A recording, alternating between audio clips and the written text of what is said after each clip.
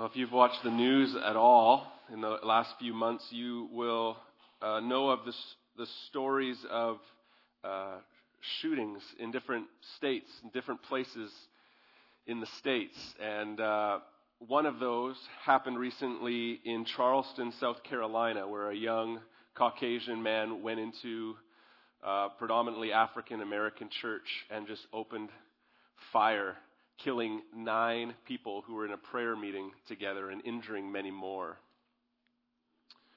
Since that happened a short while ago, it came to the point where this young man's bond hearing was taking place, and the judge gave the opportunity for families of the victims to speak to this young man who shot their family members. And I read the transcript of it earlier this week. And here's what happened with person after person after person. Family of the victims, those who were killed in that church that day. The daughter of a woman got up to speak to the killer and said, "You hurt me. You hurt a lot of people. But God forgive you. I forgive you." While crying, mourning, she was expressing forgiveness. A man whose family member was killed got up next and said, "I forgive you. My family forgives you. And I would like to take this opportunity to invite you to repent and give your life to the one who matters most, Christ, so that he can change you. He can change your ways no matter what happens to you. I forgive you." Then a woman whose son was killed got up next and said to the young man, "This is my favorite one. We welcome you to our Bible study on Wednesday night. You have taken some of the most beautiful people away from us. Every fiber in my body hurts, but as we said in Bible study, may God have mercy on you." And then a woman whose sister was killed got up next and said, "For me, as she fought tears, I'm a work in progress, and I acknowledge that I am very angry. But we have no room for hate, so we have to forgive. May God bless you." This man walked into this church and killed a number of its members. When they had their first opportunity to speak to the man, person after person said, "I forgive you, we forgive you. May God forgive you," over and over again. We are continuing a series called One Anothering, and this morning we're looking at the subject of forgive one another. And you can see the texts that call the church to do this. When we use the one another language, just by way of reminder, when the New Testament uses the one another language, he's talking about people in the church. He's talking about fellow Christians, how we are to treat one another. It begins with love, but it all flows from there. And one of the things that Christians do towards one another is they forgive one another. And as we can see from these beautiful people from Charleston, South Carolina, not only do they forgive their brothers and sisters, but they forgive their enemies as well. But Ephesians 4 verse 32 says, "Be kind to one another, tender-hearted, forgiving one another, as God in Christ forgave you." In Colossians 3:13, it says it again, "Bear with one another, and if one has a complaint against another, forgiving each other. As the Lord has forgiven you, so you also must forgive."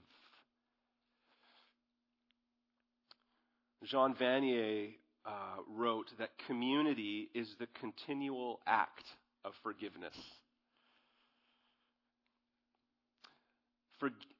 Community is the continual act of forgiveness, meaning that to actually do life together, to be a church together, you know what that partially means?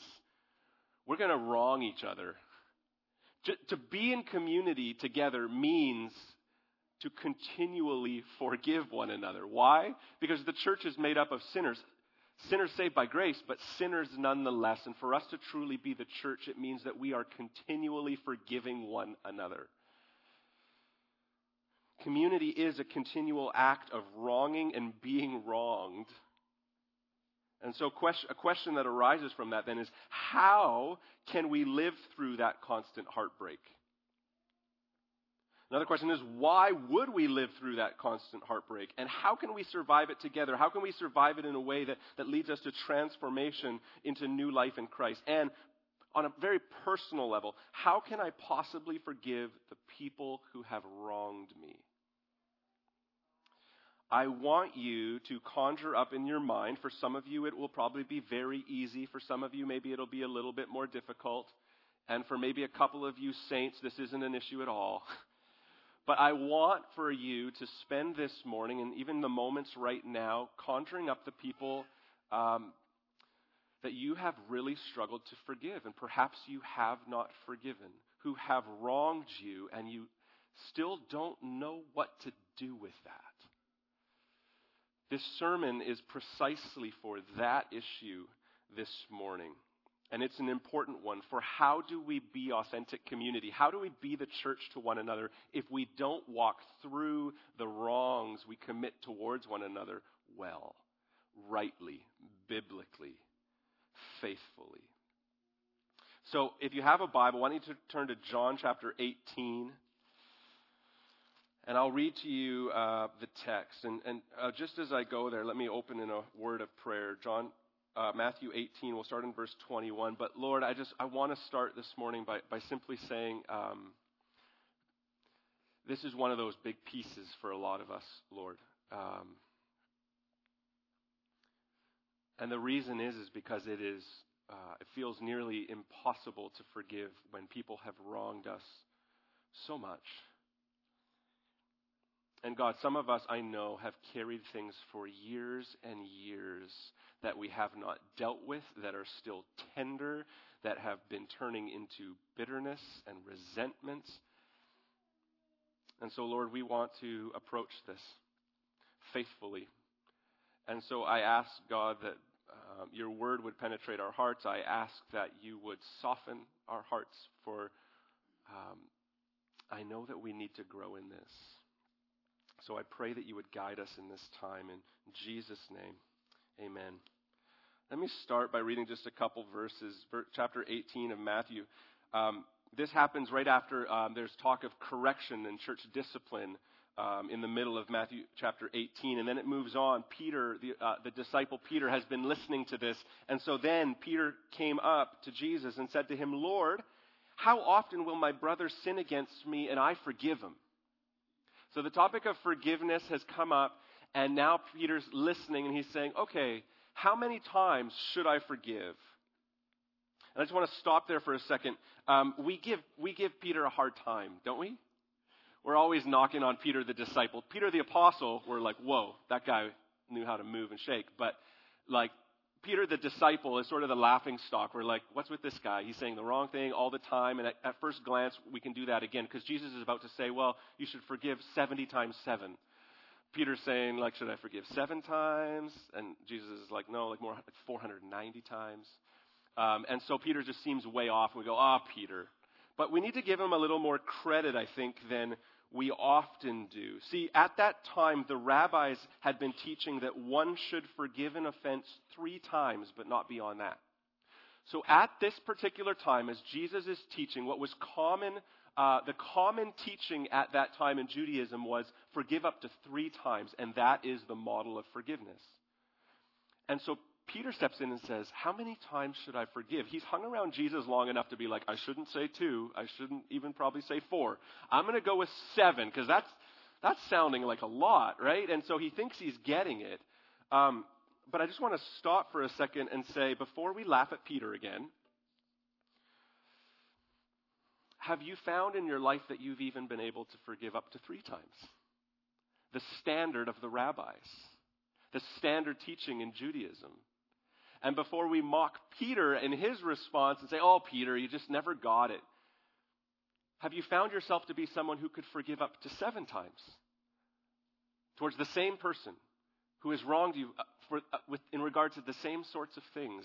See, as we begin to actually put our lives through the filter of those kinds of numbers, we think, wow, these are already quite large. So he's asking as many as 7 times. Well, see, 7 is a common biblical number for completeness and goes well beyond the rabbinic maxim of forgiving 3 times. But Jesus responds to him, I do not say to you 7 times. I don't say to you 3 times, but 70 times 7 times. In some of your Bibles, it may say 77 times. There's debate about which it is. But I can't remember forgiving somebody a 76th time or a 77th time and then being like, where are we at? Right? It's the same sort of idea as 490. You're at 489. Watch yourself. Jesus said 490. It's just sort of the same. Like Jesus is making a point here. When Jesus responds that we should forgive 77 times or 490 times, it was a way of saying that we should never stop forgiving. And then he tells a story. Can I tell you a story? Let me find the story. All right. Therefore, the kingdom of heaven may be compared to a king who wished to settle accounts with his servants. When he began to settle, one was brought to him who owed him 10,000 talents. It's a large sum of money, and we'll get to that. And since he could not pay, his master ordered him to be sold with his wife and children and all that he had, and payment to be made. So the servant fell on his knees, imploring him, have patience with me, I will pay you everything. And out of pity for him, the master of that servant released him and forgave him the debt. But when that same servant went out, he found one of his fellow servants who owed him 100 denarii. And seizing him, he began to choke him, saying, pay what you owe. So his fellow servant fell down and pleaded with him, have patience with me, I will pay you. He refused and went and put him in prison until he should pay the debt. When his fellow servants saw what had taken place, they were greatly distressed, and they went and reported to their master all that had taken place. And then his master summoned him and said to him, you wicked servant, I forgave you all that debt because you pleaded with me. And should you not have had mercy on your fellow servant as I had mercy on you? And in anger, his master, the king, delivered him to the jailers, literally the torturers, until he should pay all his debt. So also, Jesus says, my heavenly Father will do to every one of you if you do not forgive your brother from the heart. It's a beautiful Thanksgiving word, isn't it? So light and fuzzy, and I feel warm inside. No, it's a hard word. In fact, this settling accounts is a metaphor for judgment. But I want to walk us through and give us a good understanding of what this text is saying this morning about forgiveness. So the second point you'll see on the screen and on your outline is in regards to God's grace. That to receive forgiveness of an insurmountable debt. That's truly grace. To receive forgiveness of an insurmountable debt. And we see in this story the grace of a king, the mercy of a king. So here's the thing. A talent was the largest measure of weight in use among the Jews. If you wanted to talk about the weight of something, you would talk about a talent if you were talking about the biggest things around. So the talent was the biggest sort of term for weight, the largest measure for weight among the Jews at that time. And it doesn't say here if it was a monetary weight of gold or of silver. So it's referring to a talent, which was because when it was referred to money, it was the highest known denomination of currency. So that's the talent word. And then in regards to 10,000, 10,000 was the highest number for which the Greek language had a word. I wish that was the case for the English language, because then my son wouldn't like almost every day say, what's the biggest number?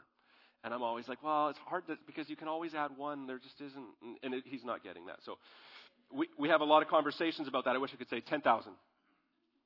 But that was the case at this time. So the largest number they knew was 10,000. And the largest weight, the largest monetary currency was talent. So 10,000 talents, depending on what it was. Are we talking about silver? Are we talking about Gold, what are we talking about? 10,000 talents was anywhere from, commentators will say, anywhere from several $1 million to billions of dollars in modern currency. This servant of the king owes the king millions, if not billions of dollars. And the whole point when Jesus is saying 10,000, the largest number and the largest weight, and putting it together, what is he saying? He's saying the same thing that he's saying about 70 times 7. It's beyond count. It's beyond payment. So in this case, to be forgiven of 10,000 talents of debt is to be forgiven of an insurmountable debt that could never be paid. And to the shock of those listening to Jesus telling this parable, the king doesn't sell him and his family into slavery, which was a common way to recoup some of the money owed. But he pities the man and doesn't require payment of any kind, doesn't require a payment plan. If only our banks worked like this, hey? What the king does is shows sheer grace. Debt simply forgiven that could never have been paid back. And that is grace. Grace is getting what we don't deserve, whereas mercy is not getting what we do deserve. What's getting what we deserve in this instance? It's a settled account with a holy God. But the king is showing mercy and grace. Grace and mercy are unmerited favor, and favor in spite of merited judgment. If you've given your life to Jesus, if that's the case, then God in Christ has forgiven your insurmountable debt. He's canceled it. You owed billions to the king, and he forgave it. And that was before the time that you could create apps and actually become a billionaire pretty quick. Like, it was just, you couldn't, it was just this debt you could never pay. And to become a Christian, to come to faith, is to recognize that Jesus has paid a debt. He's gotten you out of the pit. He's gotten you from the torturer's chamber, taken you from it, and given you grace. He's wiped the slate clean and covered it for you. That is what he has done. And yet some of us don't believe. We don't actually think that we owed God billions. We don't actually think that our sin that we couldn't deal with it on our own. But look at what James 2 verse 10 says. James says, whoever keeps the whole law but fails in one point has become accountable for all of it. For he who said, do not commit adultery, also said, do not murder. So if you do not commit adultery but do murder, you become a transgressor of the whole law. Even if you just mess up with one thing, if you sin in one area but not the others, you still transgress the whole law. So speak and so act as those who are to be judged under the law of liberty, James instructs. For judgment is without mercy to one who has shown no mercy. But mercy triumphs over judgment. What James is saying is that none of us can keep the law, because when we mess it up in one area, we are transgressors of the whole thing, but instead act as those who are to be judged under the law of liberty. And the law of liberty is the freedom from sin provided by the gospel. It's the debt canceled and the ability to pursue holiness in Christ. See, mercy triumphs over judgment because Jesus has lavished his mercy upon us. This is the way that the book of Romans, chapters 1 to 4, work themselves out. Romans 1 makes a case that every Gentile, every non-Jew, no Gentile is righteous and therefore needs saving. Then Romans chapter 2 makes the case that no Jew is righteous and therefore needs saving. And Romans chapter 3 makes the case that none is righteous, no, not one. For all have sinned and fall short of the glory of God and are justified by his grace as a gift through the redemption that is in Christ Jesus, whom God put forward as a propitiation by his blood to be received by faith. Meaning all have sinned, but God in Christ made a way for us to have our debts paid. Have you ever been to a restaurant and had somebody foot the bill? The server comes around or you put your credit card out or whatever you want to pay, and they're like, it's covered. It happened to me. I was out for breakfast with a pastor friend in Abbotsford, and we were trying to fight to pay the bill. And then the server came and heard us and said, oh, it's covered anyways. And we looked around. I was hopeful it was someone from our church. He was probably hopeful it was someone from his. We were both just like, wow, this is amazing. And neither of us had to pay. It didn't affect either of our budgets. We were very happy. And maybe you've been in a Starbucks drive-through, right? And the person ahead of you paid, or the person, that kind of thing. I've heard of these sorts of things on a larger scale, right? Where somebody has paid a hefty amount, just without the person knowing there was something that needed to be paid, and someone just stepped in and paid it. And really, we only really know how to respond appropriately if we know what kind of value, how big the bill was. When somebody buys your drink at Starbucks for you, you're like, wow, that's really nice. That's really kind, and you're warm-hearted about it. But if someone pays a bill that is enormous, you're not just like, oh, that's cool, that's great, that's nice, right? The bigger the bill, the more in awe, the more amazed, the more grateful we are. And so it's really knowing how to respond appropriately. It has to do with how big the bill is. And so what's so important about this parable is that we see that we are the servant who owes an insurmountable debt that cannot be paid, and Jesus has paid it. And if that is the case, what does that do in our hearts?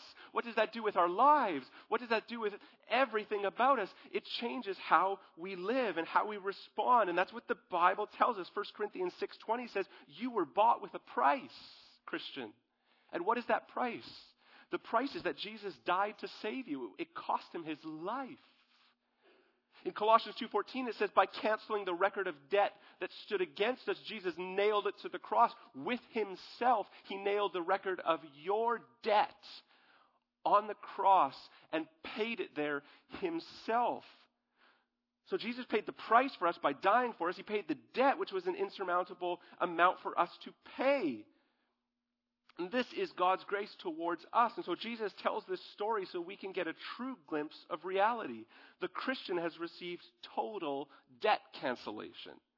And he wants that to sink down deep into us, that recognition of his staggering loving kindness towards us, so that it informs how we treat those who sin against us.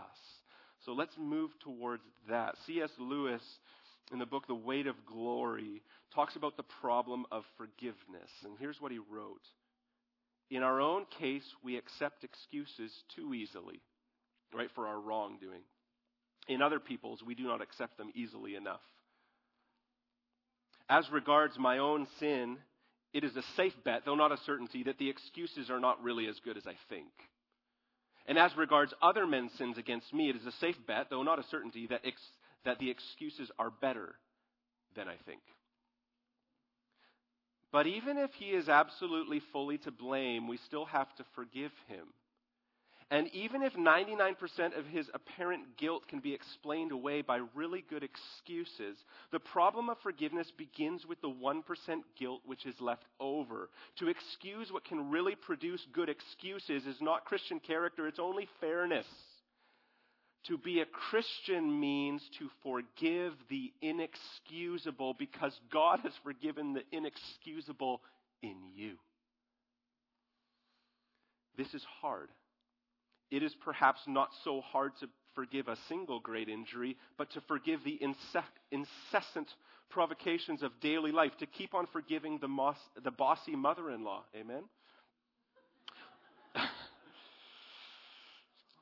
I'll fix that at dinner tonight. The bullying husband, the nagging wife, the selfish daughter, the deceitful son. How can we do it? Only, I think, by remembering where we stand, by meaning our words when we say in our prayers each night, forgive our trespasses as we forgive those who trespass against us. We are offered forgiveness on no other terms.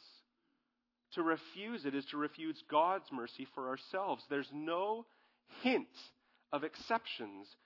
And God means what he says. We see that in this passage. The servant who had been shown mercy then did not show it to a fellow servant. And the king called him on it and put him in prison. See, to be a Christian, as Lewis put it, means to forgive the inexcusable because God has forgiven the inexcusable in you. He has canceled the multi-billion-dollar debt at the price of his death on a cross. Praise God. Now let's pick it up again and move on to the third point. Look at verse 27. And out of pity for him, that's the king for the servant, the master of that servant released him and forgave him the debt. But when that same servant went out, he found one of his fellow servants who owed him 100 denarii. And seizing him, he began to choke him, saying, "Pay what you owe." So his fellow servant fell down and pleaded with him, "Have patience with me, and I will pay you." But he refused and went and put him in prison until he should pay the debt. See, when grace is not in view, vengeance is. When forgiveness is not in view, vengeance is. And this unforgiving servant was so focused on the failures of another that he was blinded to his own failures. See, he saw how much he has been forgiven is not in view, but only what the person in front of him owed. And all he sees is the wrong committed against him, which is minute in comparison. But in that moment, that's all he's thinking about. But that, Jesus is showing us, is where he gets it wrong. Now, 100 denarii is 100 days' wages for a worker, if you for a laborer. So it's fairly significant. It's about a third of an annual income. But we're talking about, for a laborer, we're talking about maybe $12,000. So literally, if you can see in the text that perhaps this servant has been forgiven about $3 billion. And then literally, but when that same servant went out, like literally left the king's presence, he saw someone who owed him 12 grand. It's not insignificant, but it's nothing compared to the debt he was just forgiven. And he seizes the man, chokes him, and demands that he pay back what he owed then and there. And then he wants to inflict punishment on him. He puts him in prison. He has no grace. He has no mercy. And there is no forgiveness. Simply vengeance. And vengeance is punishment inflicted or retribution exacted for an injury or for a wrong. But look at what Romans 12:14 instructs us to do. Bless those who persecute you. Bless and do not curse them. Rejoice with those who rejoice and weep with those who weep. Live in harmony with one another and do not be haughty, but associate with the lowly. Never be wise in your own sight. Repay no one evil for evil, but give thought to do what is honorable in the sight of all. If possible, so far as it depends on you, live peaceably with all. Beloved, never avenge yourselves, but leave it to the wrath of God. For it is written, vengeance is mine, I will repay, says the Lord. To the contrary, if your enemy is hungry, feed him. If he is thirsty, give him something to drink. And he concludes by saying, do not be overcome by evil, but overcome evil with good. Paul is saying, leave it to God who judges perfectly, and go about seeking peace and the good of those who wrong you. Again, C.S. Lewis said, if God forgives us, we must forgive others. Otherwise, it is almost like setting up ourselves as a higher tribunal than him. It's not taking the words of Romans 12 and actually believing them or letting them sink into our hearts or just being unsatisfied that God is just and God will seek vengeance, that God holds the two of mercy, grace with judgment and justice and will perfectly exact his justice. It's saying, I'm not satisfied with that. I need right here and now to receive vengeance. The application for all of this is, look, when the gospel isn't in view, vengeance is. But what Jesus is telling us is have the gospel in view. Because you and I, if you're a fellow believer, if you have given your life to Jesus, you're like that servant who was standing, begging before a king, saying you'll repay the debt. And the king looks at you and says, well, there's no way you can, but I will forgive it. I'll wipe the slate clean. That's me and you. And that is what we ought to have on our hearts and on our minds and on our lips. But if it isn't, then vengeance or lack of forgiveness, bitterness, resentments are what come. Is the unmerited favor you have received from God in view when you're wronged, or just the person who's wronged you? Look at the other servants. They become greatly distressed because they've actually observed, this guy was forgiven billions, and now he won't forgive 12 grand. That's the way it is in the household of faith. We are people who have been so greatly forgiven, there's literally nothing we cannot forgive. And so when we see someone who will not forgive in the household of faith, it distresses us because we say, have they not understood the gospel? All the other servants are distressed here because that's simply what makes sense in light of the gospel. We are implored to look back at the salvation we've received and let that inform our forgiveness of others. We're also implored to look ahead in anticipation of our future, the way things will be. Let's go to the fourth point. See, when eternity is not in view, only the moment is. This servant had no time but the present in his mind. He had been spared from a prison of torment, of which he would not have had the ability to ever get out of. And now he's quite content to put a fellow servant there. See, eternity, no time but the present, was on the servant's mind. A.W. Pink says, afflictions are light when compared with what we really deserve. They are light when compared with the sufferings of the Lord Jesus. But perhaps their real lightness is best seen by comparing them with the weight of glory which is awaiting us. How do the present circumstances that are difficult, how does the unforgiveness, the things that we have not been able to work through, what do we do with those? Well, he's saying maybe the most compelling way is to compare those wrongs, compare those injustices with the weight of glory which is awaiting us. What he's saying is part of what frees us to forgive is to dwell on future promises. God promises to be a just judge, and we can trust that. And not only that, when in the future, in eternity, what will happen is all wrongs will be righted, and we can trust that. God will do that. All tears will be wiped away. All things will be made new. And those are future promises for every believer. And so what we're being compelled to see in this parable is we are to look back at how greatly we've been forgiven and look forward to the promises of future grace that await us. So my question is, if you're struggling to forgive, do you trust the just judge? Do you believe God to be a just judge? I guess another question is, are you eternally minded? It's so easy in this culture where we have so much and our comforts are quite nice to not think much about the future or long for heaven at all. But we are implored to be eternally minded.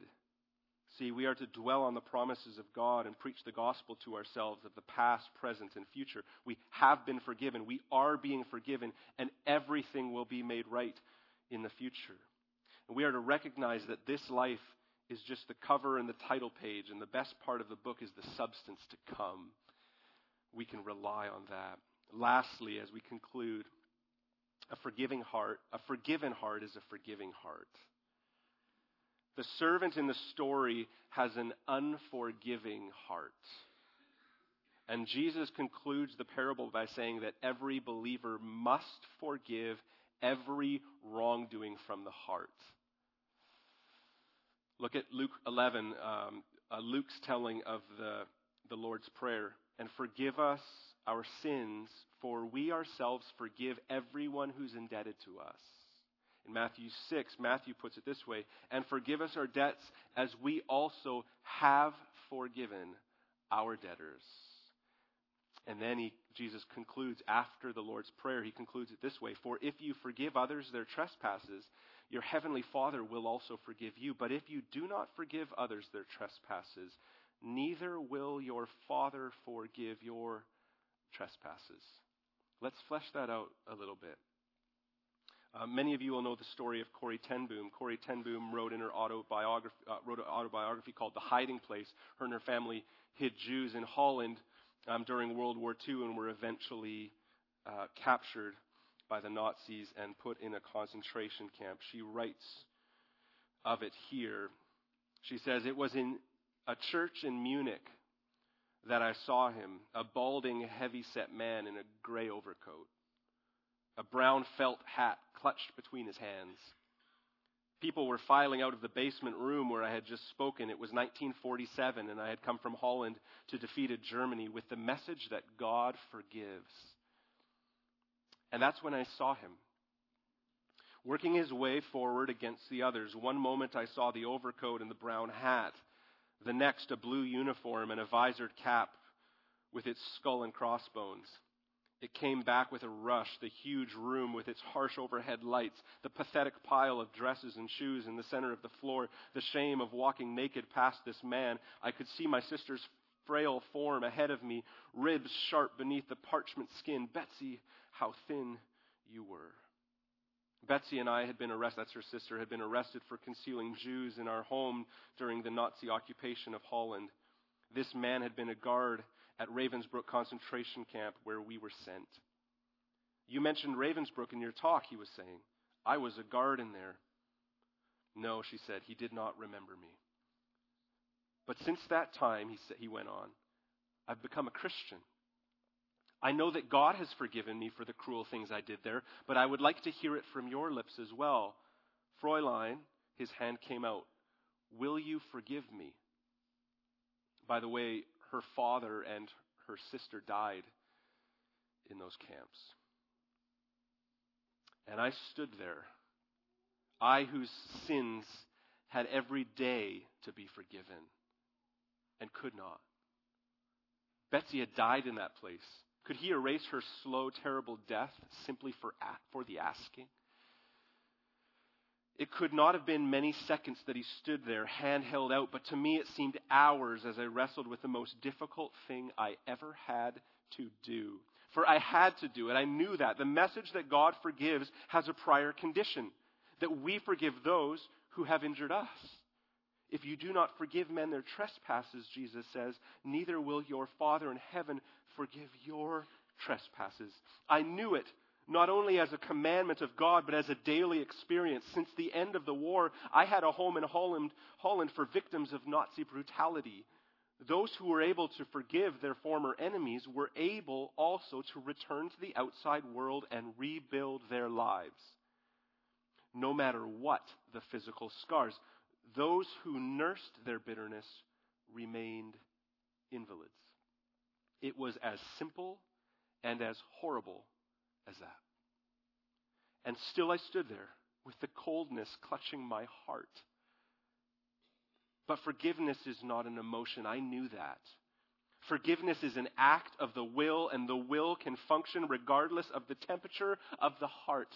Jesus, help me, I prayed silently. I can't lift my hand.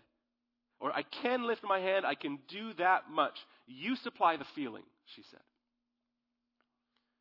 And so woodenly, mechanically, I thrust my hand into the one stretched out to me. And as I did, an incredible thing took place.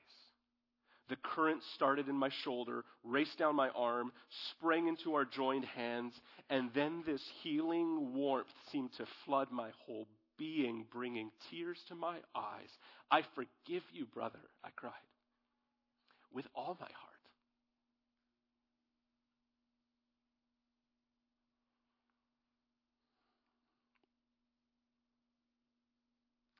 For a long moment, we grasped each other's hands, the former guard and the former prisoner, and I had never known God's love so intensely as I did right then.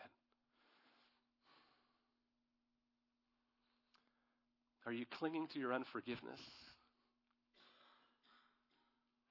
Have you been unwilling to grasp the outstretched hand that longs for it from you, that needs it from you? God can and will provide the will and the strength to forgive. God's word tells us so. Corrie ten Boom tells us so. And the unforgiving servant, on the other hand, was delivered to the jailers, was delivered literally to torturers and put in prison until he could pay the debt. Can you imagine trying to repay a debt while being tortured in prison? It's an impossibility. See, unforgiveness brought the servant literal physical torture.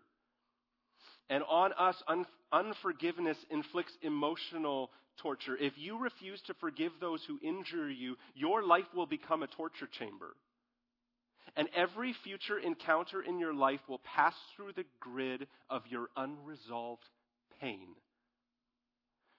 Not only will there be torture, but there will be consequences. The consequences of unforgiveness are experienced not only in this life, but also in the life to come. If we harbor unforgiveness, we forfeit God's forgiveness. In fact, the person who, over a lifetime, refuses to forgive ultimately reveals that he or she has never really comprehended or received the eternal forgiveness that God offers in Jesus Christ.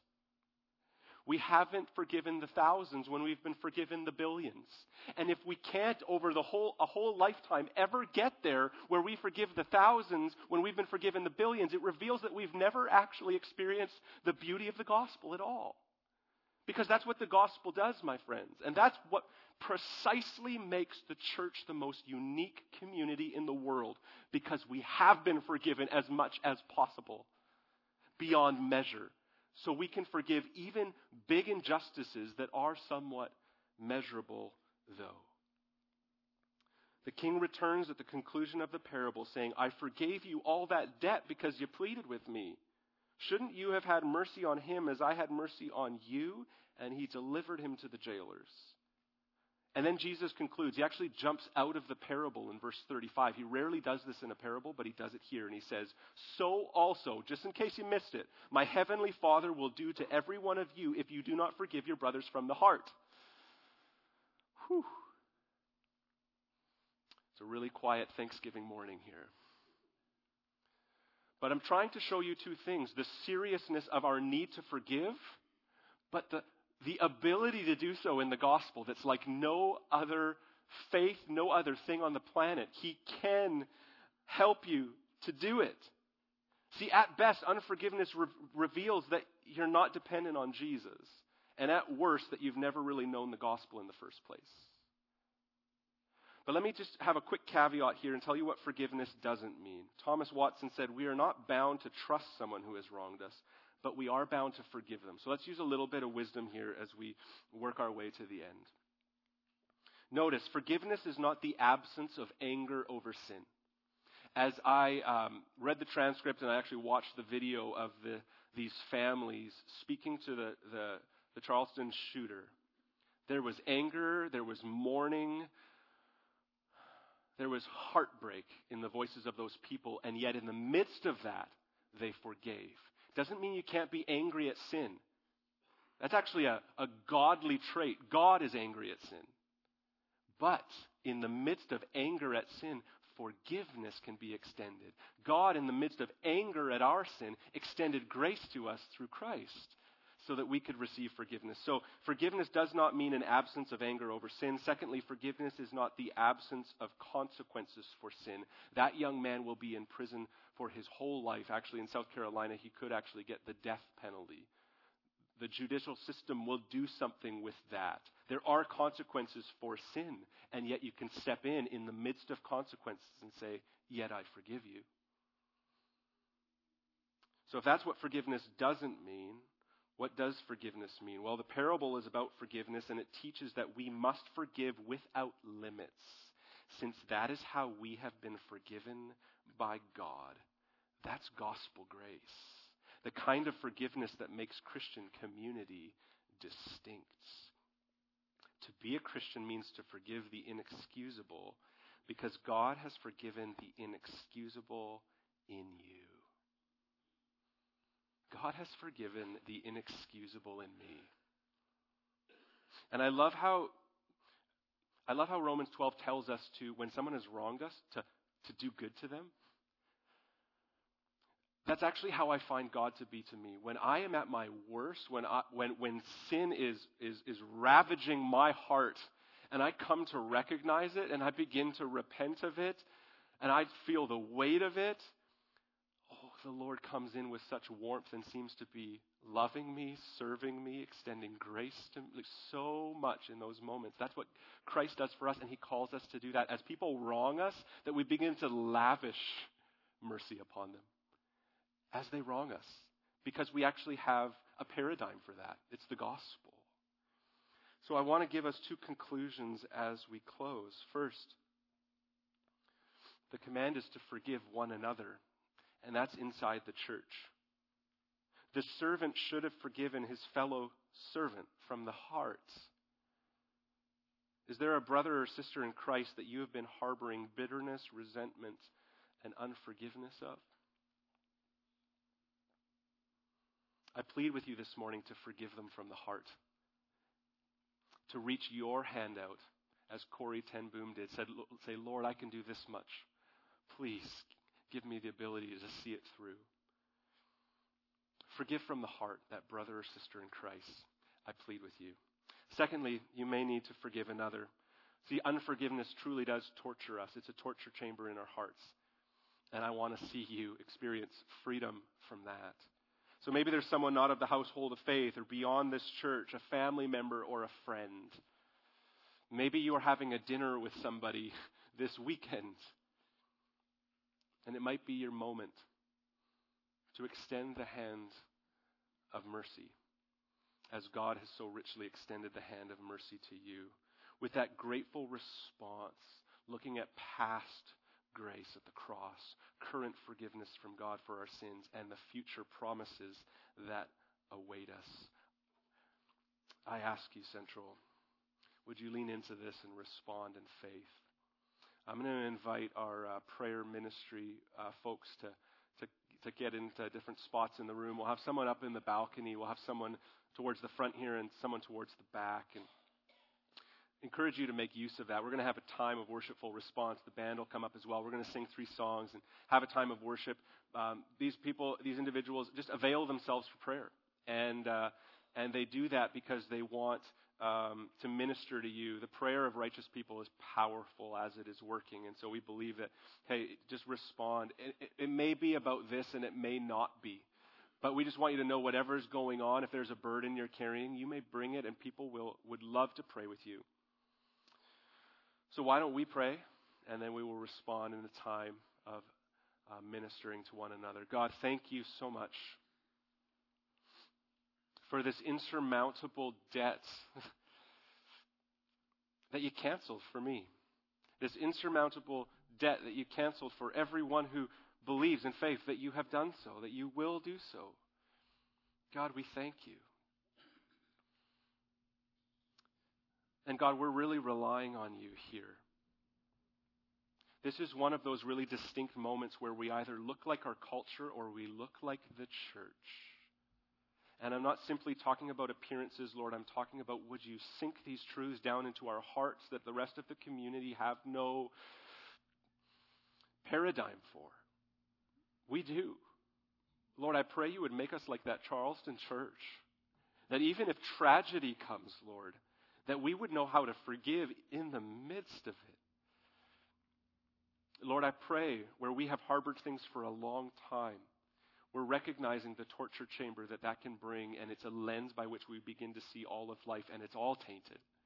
Lord, would you free us from that by allowing us to forgive, to be a forgiving people, one another and those outside the household of faith. Lord, we rely on you for that. Would you empower us by your Spirit with conviction of your word to do so, always knowing that you have forgiven us far greater than we could ever forgive anyone. We believe it, and we pray it in Jesus' name. Amen.